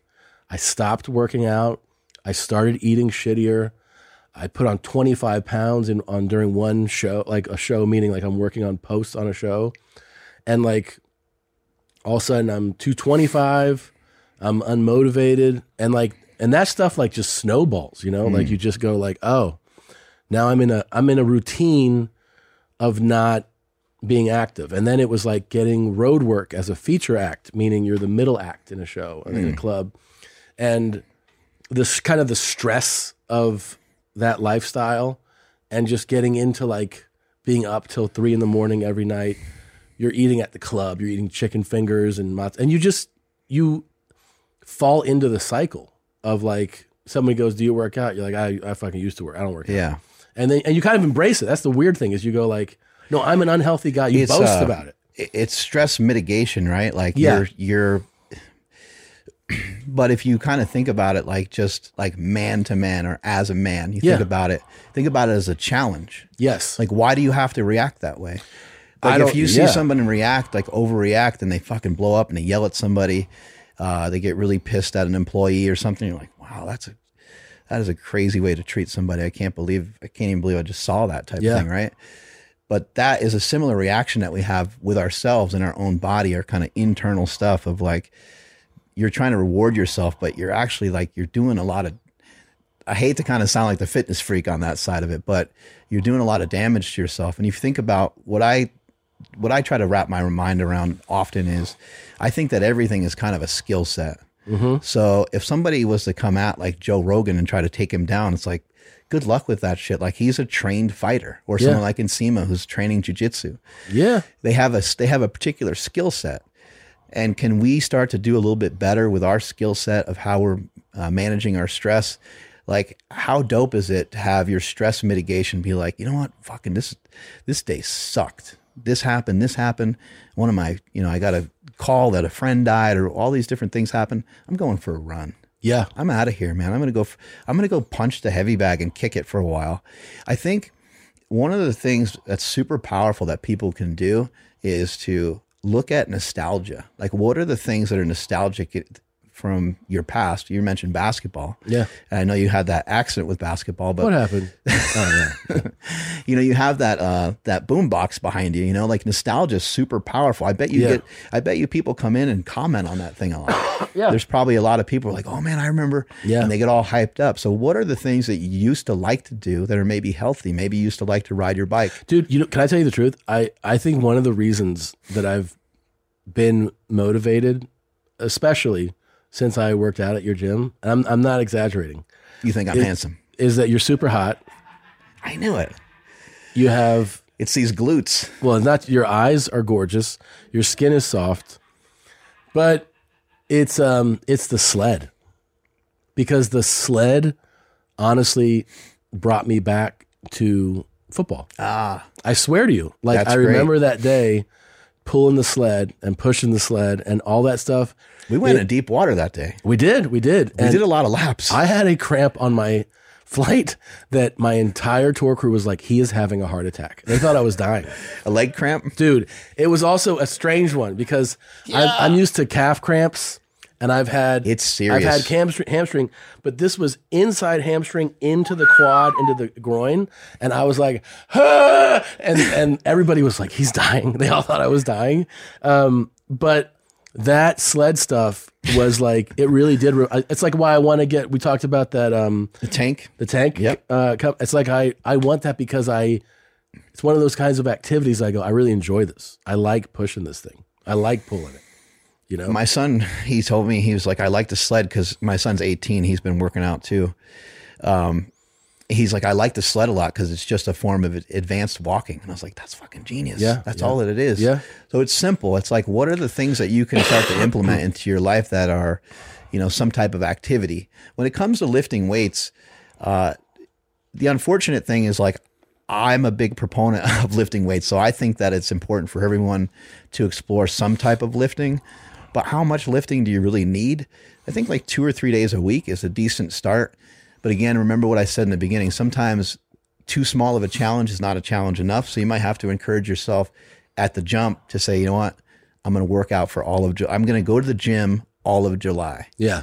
The other thing is that we can stop looking at working out as going to the gym.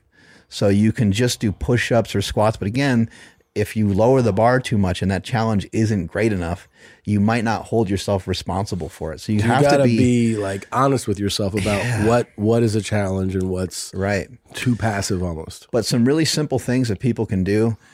If you have access, if your gym has access to any type of sleds, that would be amazing to do some sled work, forward and backwards dragging. Right. You don't have to run. A lot of gyms in the country have sleds. They have turf at this point. Most of the gyms have kind of converted over into looking a little bit more like an athletic college style gym rather than like the, the Planet Fitness type thing. So if you have access to that, that would be great. If you don't have access to those things, partial range of motion work can really be beneficial. Something like a deadlift out of a rack. Yeah. Going with very, very, very light weights to start and then over time progressing. But you're really just trying to send a message to your body. Yeah. So something like a farmer's carry is great. Yeah. And you can do that with dumbbells. You can do love with that. kettlebells. I love that. It doesn't take, it's nice to have stuff that doesn't really require a lot of skill. That farmer's walk is another nostalgic one for me. It also puts my mindset in like, for whatever reason, it just goes to like football. Yeah. And then you kind of like, I don't know, it feels exciting or some, you know what I mean? Like the sled, you go, it feels exciting. Find a way to do some squats in your day. Find a way to do some what's just called hip hinging, which is something that would just look like a deadlift. And for people that are out there who are like, oh, you're talking about shit that is too advanced for me, and you know what I mean? Like, 'cause I immediately hear that. Like, you and I worked out right together. Well, and I've been training for 30 years. You've been training for 30 years, but I mean like the person who's like, I can't do a push-up. You could start with like a wall push-up. Yeah, absolutely. You know, you could start leaning, like pushing against the wall. If you're like a floor, that makes sense. Like start on, just like get moving in some way. I always say that motion is the lotion. When you start to move, it actually is motivating. Yeah. So people, they'll wait around to get motivated. But it can work that way sometimes. Sometimes you can listen to David Goggins and you can get all fired up. Yeah. Or listen to a speech from Rogan or something and get all pumped up. I watch all that stuff on YouTube. Sure. I get excited from that. But what you'll learn is that when you actually start moving, once you talk yourself into going to the gym and doing like one thing, it's absolutely ridiculous to go to the gym and only do one thing. Right. So if you talk yourself into going and doing tricep push downs, you're there and you're like, fuck it, I might as well do some other things. For sure. So you can get the fuckets in either direction.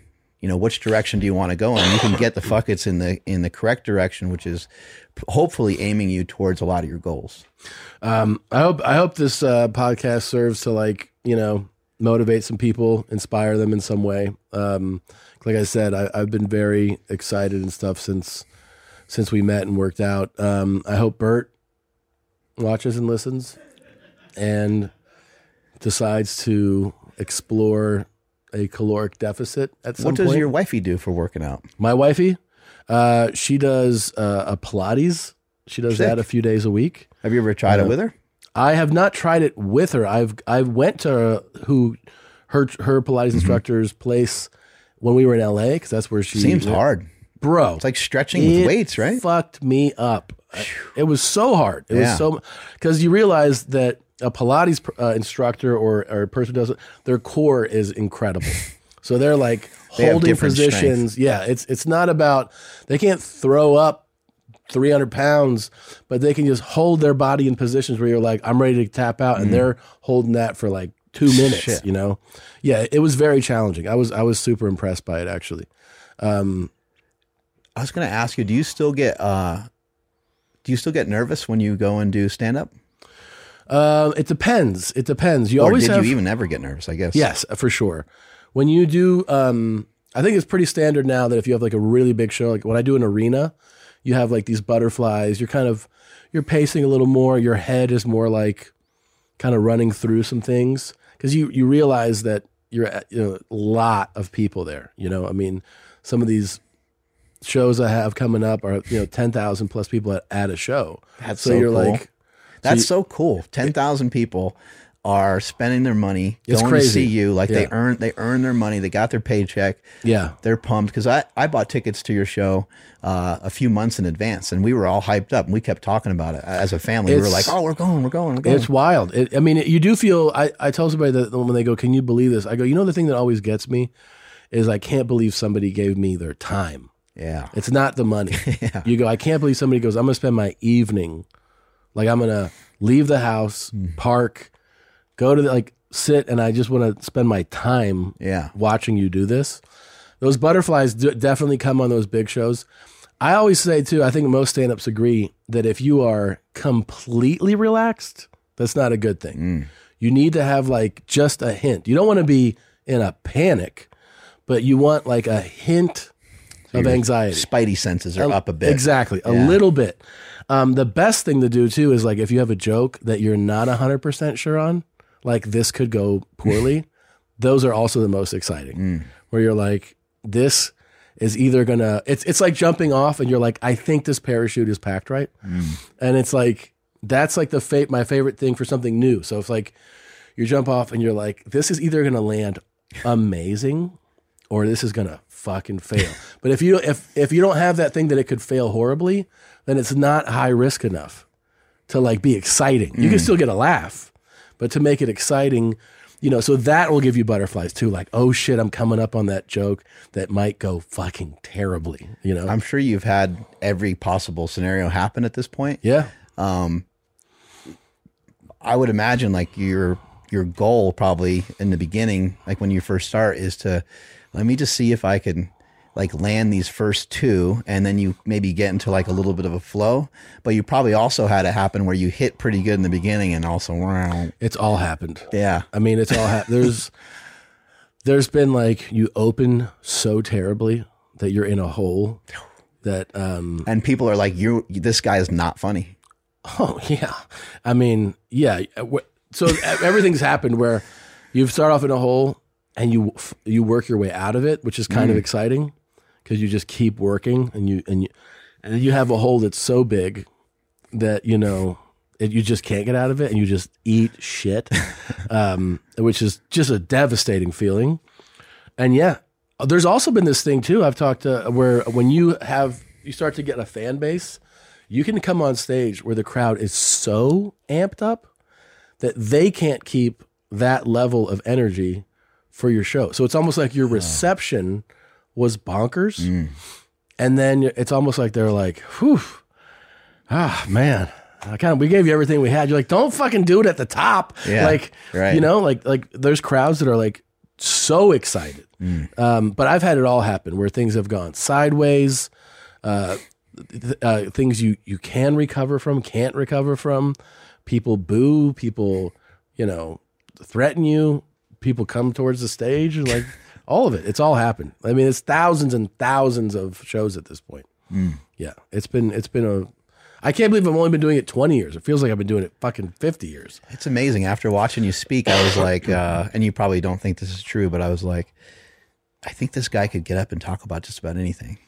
I think you could be like almost motivational. Like if you went to like, I don't know if you've ever done this, but like went to like a high school or something like that. I think a lot of people, even if you're just talking about your story and not even necessarily throwing in jokes. No, that's an interesting thought. I mean, I think somebody who has a lot of experience in stand-up probably could just give a Just kind of polished speech, Yeah. you know, like, cause you have so much speaking experience. The hardest thing is to like keep it serious, you know, Right. which you don't have to. Obviously you could pepper it in with some humor, but you probably could. I remember, my cousin asked me to speak at her wedding, like do a reading. And I was so fucking nervous. This was like only a few years ago. I've been doing stand-up at that point. There's 15 different, yeah. Man, I'm sitting there in the church in the aisle, and I'm like, I think I'm going to throw up. Like, I had just done a show the night before. And I'm like, and everyone's like, they're like, oh, this is easy for you. And I wasn't even telling them. I'm like, I'm so fucking nervous because I'm not going to do stand-up. I'm going to read from the Bible. Yeah. So I got up there and I was like, well, you can't like crack a joke, but I just did something with my face where I just like looked at it and I went like that, and everybody laughed, and then I relaxed. Oh, nice. I had to do something. Right. I had to get a laugh, and then I was like, oh, I'm fine. And then I read, oh, fucking Jesus, and then I wrapped it up. But the idea of like you must be serious. Like if you were like, those are the parameters, that actually does make me nervous.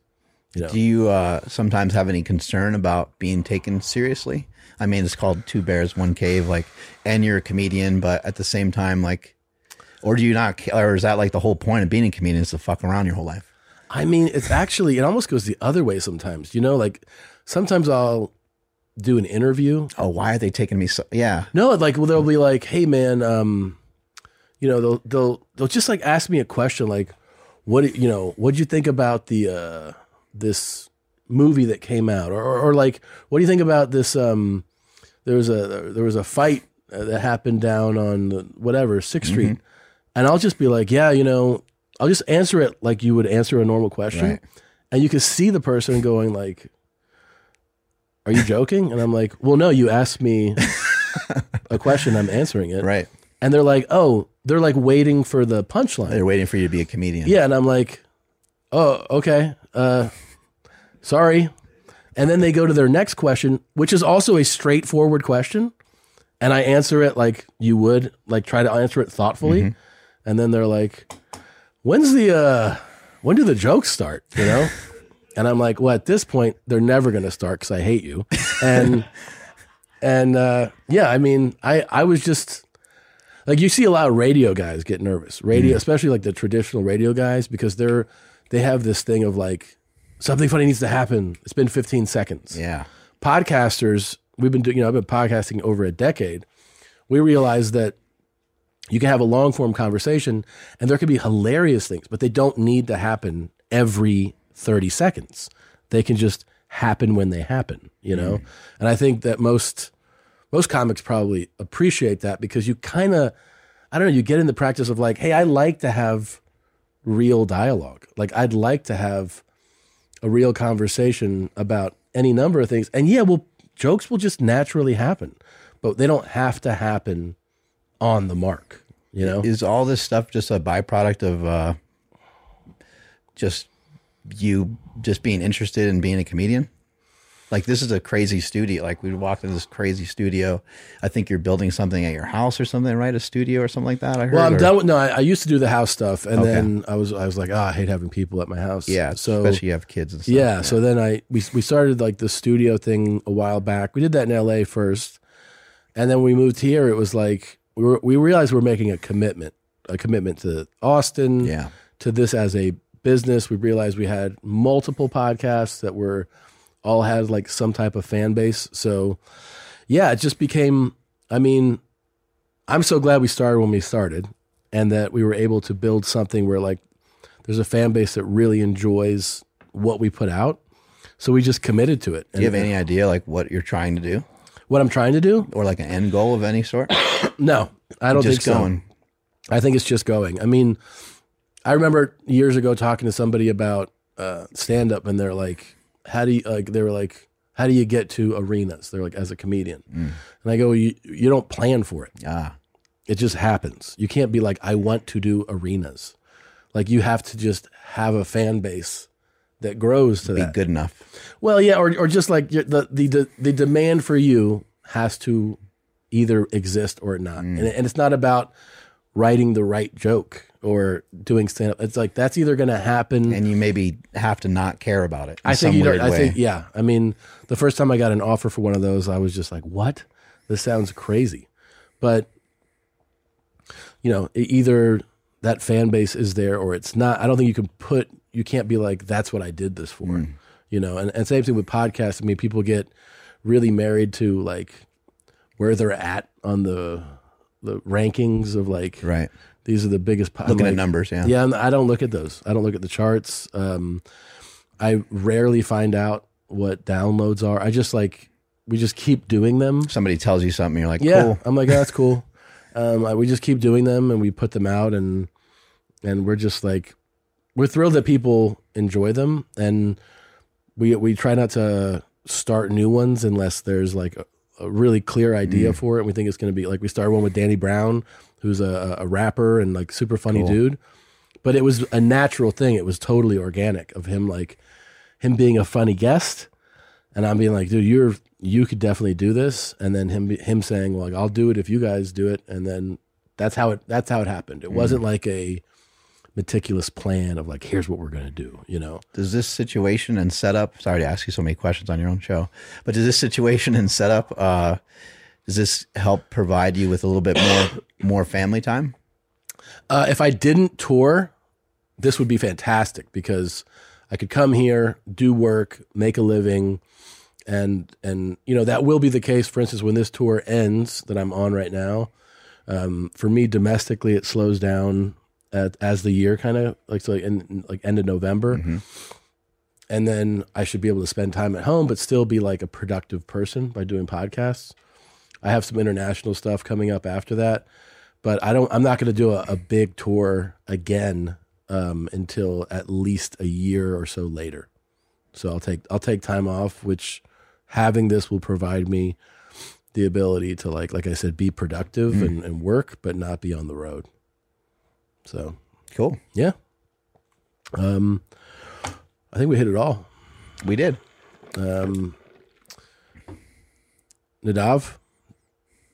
Yeah, Is he alive? Did you want to weigh in on interest rates or anything that you've been thinking about lately? Yes, Tom, I think you made a great investment in the studio. I think it's all really paying off, and I can't wait for you to come off tour and spend more time with us. That's a great message, and He did a great job there. he did a great job. Hopefully we can get Ennie, the bald guy there, to start picking up some weights too. He's really naturally strong. He doesn't lift weights. Yeah, we got to get him doing it, right? Yeah, I Got to think get him so. picking up some heavy ass shit. I was actually going to ask after the show what you thought I should do, because I've never been able to gain weight. I actually tried lifting weights when I was a kid, and I never gained weight no matter how. I eat, like, I actually calculated it this year. I've eaten 176 pizzas, and that's like just normal. 176 pizzas? Yeah, I calculated it. Also, when they do like burger runs, he'll get 5. Eat all. How 5. bad do people hate him for saying like he can't gain weight, right? A lot. I think actually Tom might punch me after this. Yeah, I saw his face when I said that. I don't think he liked that. Yeah, not bad. We could cut that out if you want. No, you don't Yeah, have to cut it out. gaining weight is it can be a really difficult thing. There was a lifter years ago named J.M. Blakely, who was a power lifter, huge guy, and he treated his bulking like he treated his training. So he would eat dinner, and then after dinner he'd have a full pizza, and he would eat a couple bites of the pizza, and he was like, oh, "Fuck, man, this is disgusting." This is like I'm eating way too much food, and he's like trying to gag it down and stuff. And so he would pace back and forth, and he'd be like, "This is what you need to do. Like you need to get bigger." So he just took it very seriously. So I've found that with people that are trying to get bigger, they got to take their kind of bulking as serious as you would take anything else. On the other side of it is you want to make sure that you're not consuming foods that might be irritating your stomach that don't allow you to eat later. Oh, do you want to tell him part 2 to your special So equation? Nope. Loud and clear. I will take your advice. Pizza makes you I'll bloaty. tell you some cool any trivia. Pizza makes you bloaty and farty, and then makes it hard for you to get to your next meal. What do you have? Some sort of major blowout? No, you want to hear? You want to Does he know have the a poop truth? story? Oh yeah, Oh, good. he shits once every 2 weeks. Really? So where is it all going? This is amazing. I think it's in his dick. I don't know where it is. He shits once every 2 weeks. Wow.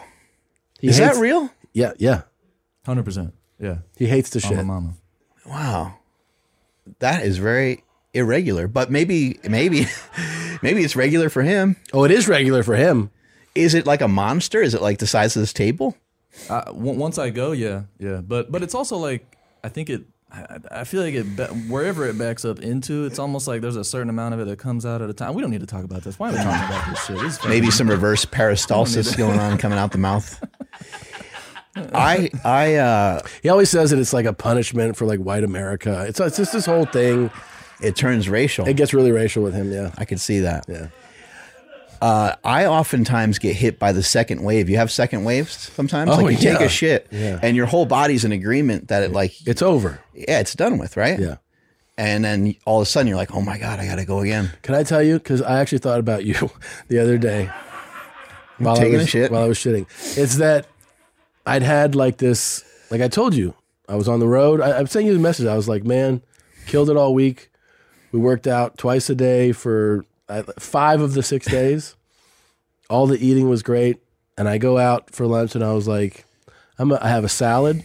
And then I go, I'm going to have a burger. Bro, but I hadn't had one in a minute. I ate that burger. I got back to the hotel. I was like, oh my God. Like it fucking wrecked me. It wrecked me. It was like, almost like the message was like, yeah, dude, this isn't for you. Like, Yeah, these foods don't like you anymore. yeah, this high fat or high sugar stuff immediately. Right. It's the attraction. And then you go like, oh my God, what a disaster. It was a disaster. You're like, that was a huge mistake. Kind of felt like it. Yeah. This morning, so I had my morning coffee and that always pushes everything out. Yeah. Clears you right out. I go to use the bathroom and I'm at the hotel, but I was using the like the lobby bathroom. I don't like to blow up my own hotel room, you know? Yeah. Yeah. So, but I made a mistake and I went into the stall and like apparently the gun was still hot, you know, because the guy just took a shit. It was clear the guy just took a shit in there because I went into the bigger one, the handicap one, Yeah. which I always poop in, which Fuck I probably, 'em. Yeah. I probably shouldn't, right? Yeah. But I could tell that he just shit in there because like the ripples in the water was still going. And then I was like, fuck it, who cares? And then I was thinking like my dick touched the toilet, you know? Wow. And I was thinking like, You got a nice piece on you. well, I was thinking like if my dick, like, would I be against like touching my dick to that other guy's dick that was just in here versus touching the toilet? And I was thinking of like, what's worse? Because like a lot of other dicks have probably hit that same Bunch spot. of dicks have, yeah. So it's like, am I better just tapping that one, going tip to tip, or Yeah, that's true. I always feel like whenever my dick touches the porcelain, I'm like, I'm having a good hang day, you know, because sometimes I'm like, wait, there's some days where it's a little beefier than it others. is. It is. Yeah. Have you ever tried a penis pump? No. They're fantastic. Really? I'll have one sent to you. They actually work. Wait, so you're not just sending me steaks and workout equipment? You're gonna Yeah, send now we're me- getting into penis pumps. Our whole relationship just jumped a couple other levels. Yeah. It's not going to work in terms of like making your dick a lot bigger, but when you get hard, you'll be harder.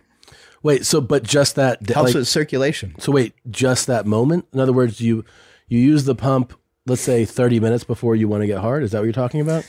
You can use it kind of whenever you want. It's almost like just a workout for your dick. Really? I mean, dead serious. Of course you're into this. I didn't mean to get into it. It's just something I How often do you use your penis pump? about every 2 weeks or so. You Get that- fucking animal. Get that blood. You got to train everything, right? You know, I'm into training the feet, training the hands, train the dick, right? You're going to send me one for real? I will. I won't send you mine. Don't send me yours. I'll send you a new one. And it really works. It does really work. You'll be pleased, and you're going to want to take pictures because you'll be like, holy fuck. Really? Yeah. And then you'll be impressed. Now, after you pump and it goes back down, you're saying that like you're good. You can even- over pump. You got to be careful. Oh, I'll over pump. Yeah. But you don't do it right before you need You performance. could. You could do it right before. But you do then. it as maintenance. I just do it as maintenance. Yeah. Okay. Just kind of massage that area, keep it going. They're really fascinating. Send one to Annie too. He'd like that. We on my podcast, we generated $100,000 or something like that in just a couple months because we started talking about it. Penis bumps? And then people were like, this is bullshit. And all these young guys are like, I don't need that shit. But they're clicking that link. Of course they are. They're they can't click it fast enough.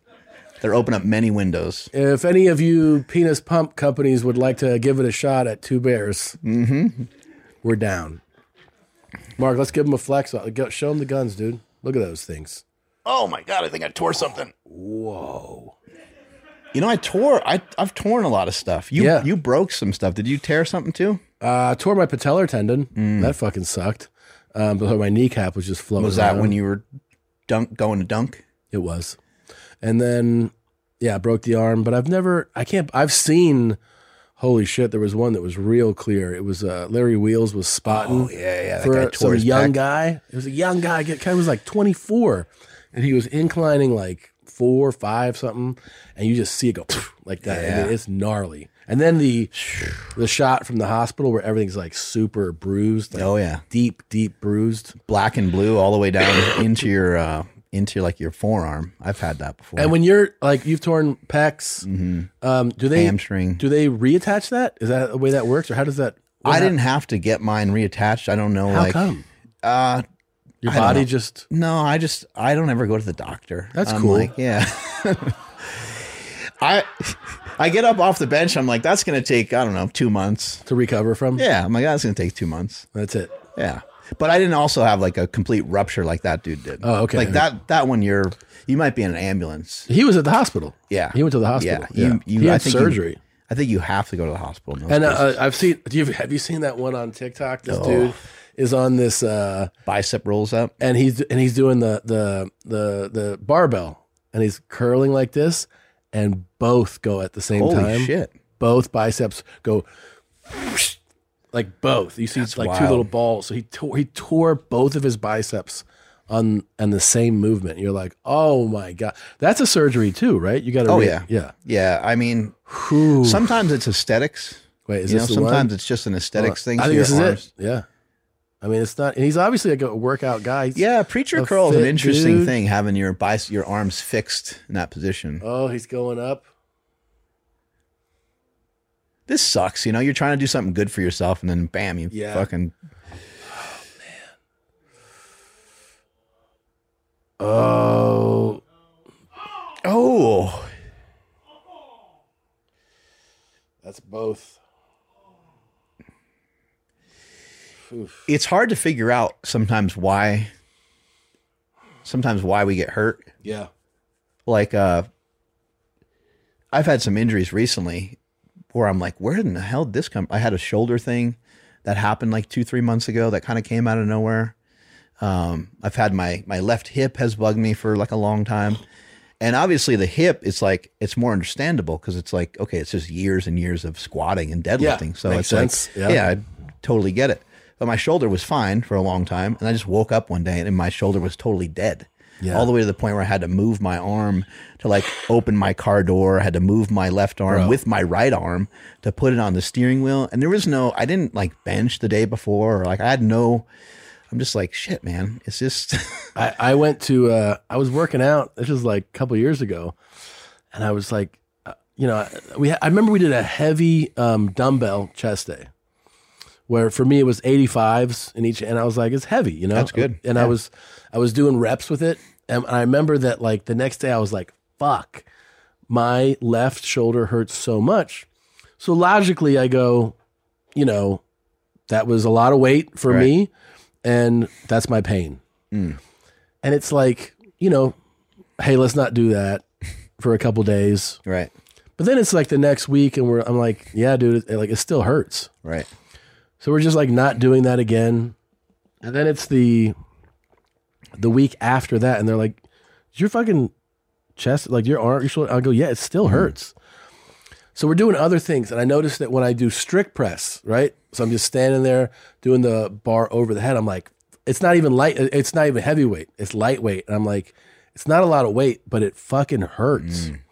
So I finally go, I'm going to just get this checked out. I get an MRI and I see the orthopedic surgeon. He's like, oh yeah, you have a torn like labrum or something. AC joint, I think it was. Yeah. He's like, it's torn. And the best is I go, so what do I do? He goes, well, if you were 21, I'd be like, surgery for sure. I go, okay, well, I'm not 21. He goes, yeah, just live with it. I'm like, what do you mean? He's like, I mean, I could give you some like a cortisol shot. It'll make you feel better for a little while, but yeah, it's just torn. I go, so just live with the torn joint? He's like, well, yeah. Does it still hurt? So like right now, no, but there'll be weird things. Like I know this sounds strange, but like, it can be like a sliding glass door that's like heavy, like a weighty one where I'll just go like this and I'll be like, oh shit. Like it'll be that movement that like, that hits it. Or we could be benching and I just load a lot that day. And then at the end of it, I'm like, oh, I feel it again. I feel it. So the answer is like, it doesn't hurt me daily, but there are certain movements where that it just triggers that. And then it's probably more your bicep, and especially like the injury and the surgery and the different things you had. You broke that arm, right? I did break it, yeah. But that pain did happen before the injury. Before that. Yeah. Have you ever had any body work done? Do you kind of know what that is? Like where people like kind of work on you? Like it's not a massage. It like fucking hurts. It hurt. Yeah, I've had it done. Not in a while though. That kind of stuff's really I found effective. somebody after we talked or we messaged about it that does that here. I haven't seen them yet, but I found somebody. That's huge. There's also locally, there's Stretch Lab. Have you ever heard of that? That's a place that just like stretches you? Yeah, just stretches you. I heard some good things about it from a friend of mine. But when it comes to like soft tissue injuries like that, like those injuries, you basically have, it's not necessarily like a muscle, it's not necessarily a tendon. Sometimes it's like the fascia, which is the stuff that surrounds the muscle. And there's no, like, you can't like stretch that away. You can't stretch it. You can't exercise it away. You can't just do like flies and then have it go away. Yeah. There's like literally mangled tissue in there that someone needs to go in there and kind of grind it out. Or they might need to go into a different spot. They might need to go into your neck or the back of your shoulder or something like that. Different spot to alleviate. All right. I'm going to try the that bodywork person that I found. It'll help a lot. All right. We should wrap it up. Anything you want to plug? First of all, I did get to try a slingshot, and that thing was fucking awesome. Yeah. So especially if you're into weightlifting, or if you're trying to get into like push-ups, you haven't done them much, or dude, this thing, it's so cool to try to do those exercises with it on. As somebody who just tried it for the first time, fucking rad. So I would say try slingshot if you haven't. But anything else? Like you have a podcast that you do. It's called Mark Bell's Power Project. Check that out. It's available where all other podcasts are available. Yep. And then the steak shake that you're drinking, it's the first of its kind. It's got liver, kidney, heart, spleen. It also has the most bioavailable proteins in it. It has beef, whey, collagen. It's got everything you need. Plus, it tastes good, right? Tastes great. Drank the whole thing. And Bert, we're going to try to get you to have some of that. Can he put it in his Tito's and soda? I think just on that note, again, like what's reasonable for somebody to do? I recognize that you're saying like he's not reasonable and he wants to have an amazing time all the time. But then you just kind of say like, can we figure out ways to have amazing times without yes, all the excess celebration? Can instead of after this podcast, instead of going to eat and, eating a bunch of junk food, could we potentially go like work out and still have a great time together? Stuff like that. It's not easy to trade them out. I recognize that, but yeah, that's the kind of stuff I try to encourage people to do. We're going to get them on it. I promise. This was a blast. Thank you for coming. Appreciate it. Yeah. Thank you and so much. hopefully I'll get to see you this summer too. That'd be fun. Oh, in LA. You know what? Yeah. Before we drop out, I got one more thing to plug. What's that? Smelly's Kitchen. Yeah. I started a cooking show. It's on my YouTube channel, which is Mark Smelly Bell. And we're really proud of it. It's something that we shot like 20 episodes and we weren't sure how we were going to do it. So we worked out all the kinks and just started releasing episodes. But it's just simple, easy, effective ways of cooking, because people ask me all day long how I cook, how I prep my meals, how do I do all this stuff. And I found ways that are super simple, and I'll give people just a really short glimpse of what it is I'm doing.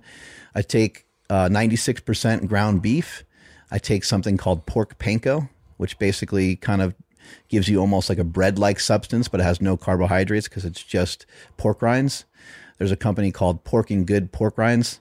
I pour that in a pan with some ground beef, and it's Italian seasoned. And then I'll dump in some marinara sauce and then some mozzarella, and it turns into like these crazy like deconstructed meatballs. Fucking phenomenal. Like there's so many little things like that you can do. I love that. And then you go to eat it and you're like, fuck. So every meal that you have, that's something that you and I did talk about. Like the meals that you have, just because you're following a nutrition protocol, you have some sort of nutritional intervention of some sort, doesn't mean that all your foods are bland and all your foods don't taste good anymore. So you still have good food. That's the point in Smelly's Kitchen. So that way, Smelly's Kitchen. I know Nadav would love to see you do a matzo ball soup episode, and maybe we can get him on that pretty soon. I love it. Thank you so much, man. I appreciate it. All right. We'll see you guys next time. Bert and Tom, Tom and Bert. One goes topless while the other wears a shirt. Tom tells stories and Bert's the machine. There's not a chance in hell that they'll keep it clean. Here's what we call 2 Bears, 1 Cave. No scripts, a bit of booze, amateur partology. Dirty jokes, raunchy humor, no apologies.